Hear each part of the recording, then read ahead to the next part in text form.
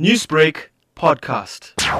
This morning, Rescue Care Paramedics were called through to a building on fire in the CBD area, the corners of Grey Street and Queen Street. The actual fire took place on Queen Street, just before Grey Street, where one shop was alleged to have caught alight, and then two other shops were affected, as well as the apartment above.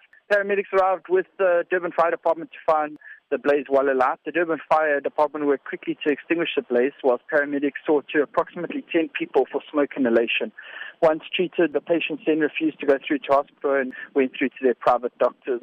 The roadway was closed on Queen Street whilst emergency personnel worked on this scene, and as of latest, the roadway is open and cleared, and obviously investigations are continuing.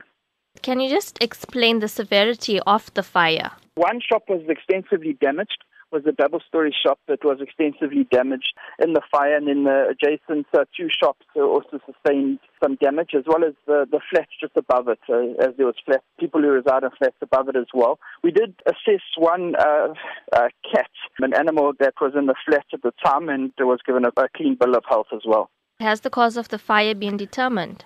No, when I was on the scene, Durban Fire Department said they were still investigating what led up to the cause. Which roads have been affected due to the fire? It's one lane of Queen Street, which is near the Grey Street intersection, but Grey Street is not affected at all anymore. And has the area been cordoned off? Through the road, obviously, just around the shops, it's been cordoned off while the cleanup process is occurring. The Durban CBD is a very busy area. What fire hazards should people look out for in such areas? People just need to be aware that whether they're in residential or in a shop, just to be careful of what they're using and what could cause a fire. Make sure that their maintenance is all in order and done by professional people to prevent any sparks or anything of the sort. In the business environment, and then obviously in the residential environment, candles and gas cookers are quite a common cause of fires in residential areas as well.